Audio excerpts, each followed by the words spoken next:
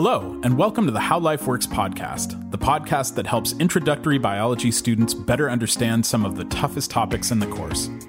These podcasts are written and delivered by the authors of Biology, How Life Works, and are sponsored by Macmillan Learning. Learn more at macmillanlearning.com.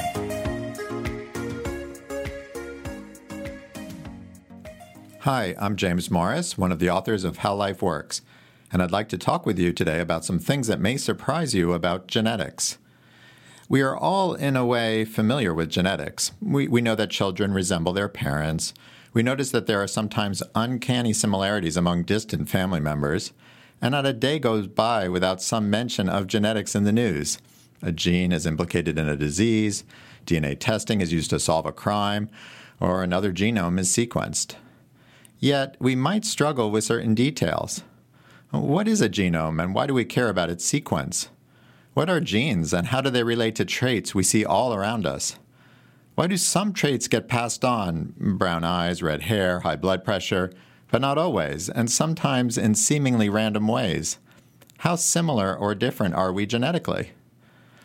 Now, all of your genetic material, your DNA, is contained in the nucleus of your cells. Cells are small, and the nucleus is even smaller, and yet it is within the nucleus that your genetic material is contained. It's kind of like the genie in Aladdin, who has phenomenal cosmic powers, but an itty-bitty living space. Similarly, your genetic material has enormous biological powers, but it is packaged in the tiny space of a nucleus of a cell. Today, we have a good understanding of genetics and powerful new tools to edit DNA like CRISPR. In this way, the genie is truly out of the bottle. This, I think, gives me 3 wishes. Here's my first wish. We recognize that we are all mutants. When we hear the word mutant, we usually think of something unusual or even perhaps freakish. Sometimes mutants have special powers like Teenage Ninja Mutant Turtles or Marvel mutants, but they are still decidedly different from their perhaps more normal counterparts. However, in reality, we are all mutants. This is because we are all different from each other genetically. In other words, we all have different genomes. Let's quickly review. You inherit your genetic material from your biological parents. As a result, you have 2 copies of your genetic material in most of your cells. Each of these copies is a genome. So almost all of your cells have 2 genomes, as we discuss in the Genomes chapter of How Life Works. There are a few exceptions, like eggs and sperm, that have 1 copy, not 2. This is because eggs and sperm are produced by a form of cell division called meiosis that reduces the number of copies from 2 to 1. Then, when an egg and sperm combine to form an embryo, the resulting cell has 2 copies again. It's this form of cell division that explains why you are genetically different from your siblings, even with the same biological parents. In the process of meiosis, the 2 copies of each chromosome recombine, and they recombine in a different way every time it occurs. As a result, all of the eggs or sperm from an individual are unique. They are unique not just from one another, but also from all of the eggs and sperm in the world. Profoundly, they are different from all of the eggs and sperm that have ever existed in the entire history of life on this planet. Then, when a sperm fuses with an egg, they create a unique embryo, also unique in the history of life. You are truly one of a kind, a genetic instance. The embryo is a single cell that divides over and over and over again to make the trillions of cells in your body. This type of cell division, called mitosis, produces exact copies of your genetic material, except for rare mistakes or mutations. The genomes in each of your cells are therefore more or less the same.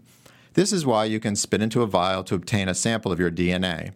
Your spit contains cheek cells, and each cell has 2 genomes, just like the ones in all of the other cells in your body.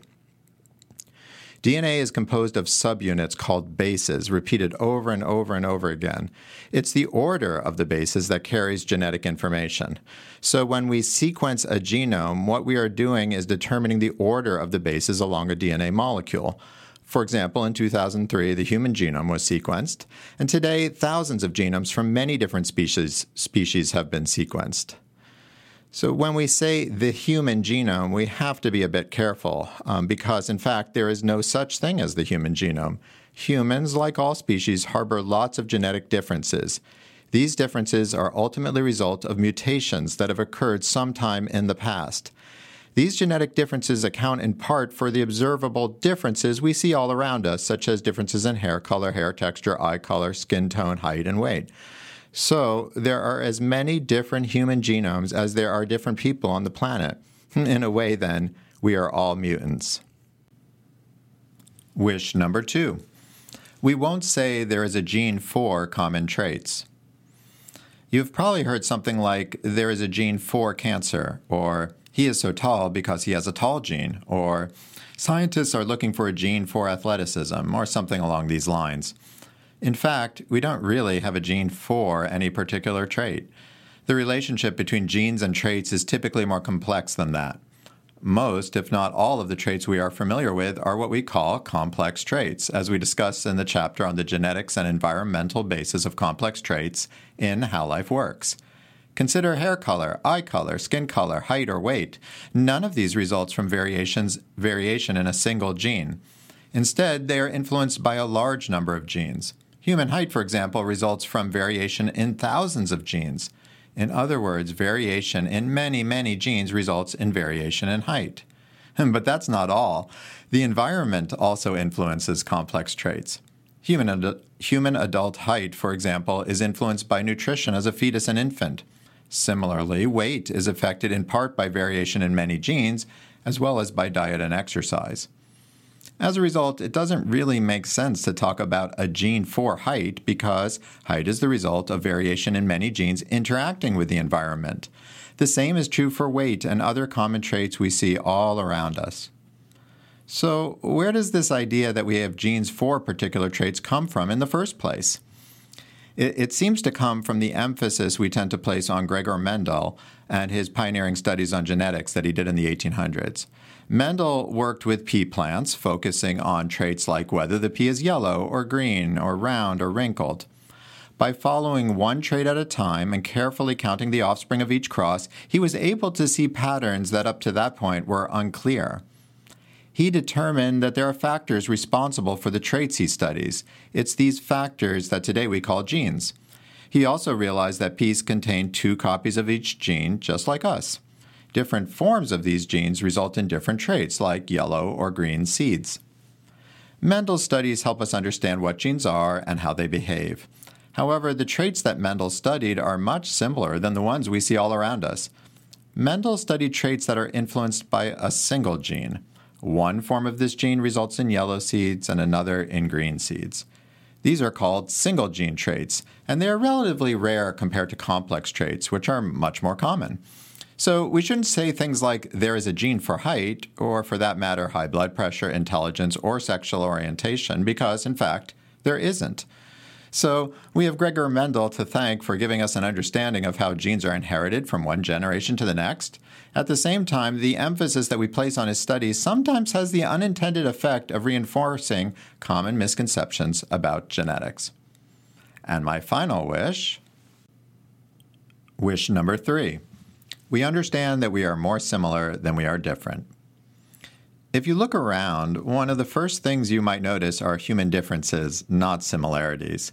You might notice that hair color or texture varies quite a bit among people, or eye color, nose shape, skin color, height, or weight. We are particularly good at noticing differences among one another. In fact, we have sometimes grouped these differences into discrete categories called races. These races place people into just a handful of separate, non-overlapping groups based on outward appearances. And then we sometimes connect these superficial differences with much deeper ones, such as intellectual or athletic ability. The racial categorization of humans, however, has no basis in biology. Instead, it is a social construct, used sometimes as a statement of identity, belonging, and pride, and sometimes to categorize, separate, and control other people. From a genetic perspective, we are simply not that different from each other. You are about 99.9% genetically identical to all other people, or just 0.1% different. This is a very, very small difference. Our species is only about 200,000 years old, as we discuss in the Human Origins and Evolution chapter of How Life Works. In this short period, there simply has not been very much time for mutations to occur and then spread through the human population. This is not enough time for us to become very genetically different from one person to the next. We are a young species with relatively little genetic variation among different individuals. Many species, even ones whose members look quite similar to one another, like fruit flies, harbor much more genetic diversity than we do. What this means is that external differences do not correlate well with underlying genetic differences. In addition, there is actually no single gene, like a particular skin color or nose shape, that is universally present in one so-called race but completely absent in another. In other words, it is impossible to come up with a trait that every member of one race has and that no one in another race has. Finally, and perhaps most profoundly, if we look at the amount of genetic variation within any race and compare it to the amount of genetic variation between any two races, we find something unexpected. There is much more genetic variation within a race than between two races. Or put another way, there is more genetic variation within a group like Africans or Europeans than there is between Africans and Europeans. This doesn't mean that race is not real. Race as a social and historical concept is certainly real and has had some very real effects. Racial disparities in health and economics, for example, are tangible effects of living in a racialized society. It just means that it isn't based in biology. This also doesn't mean that there aren't any genetic differences among human groups. Some differences, like skin color, seem to be adaptive. Ultraviolet radiation is necessary for vitamin D synthesis but can also cause damage, so skin color varies depending on the intensity of sunlight. Other traits, like eye and nose shape, may be sexually selected, as proposed by Charles Darwin. There are also particular diseases like Tay-Sachs disease that are only found in some populations. However, these traits result from a very small amount of genetic difference, and they don't map on traditional racial categories. The obvious physical differences are literally just skin deep, and the same is true in other organisms. For example, peaches have fuzzy skin and nectarines have smooth skin. This dramatic external change is a result of a single change or mutation in just one gene.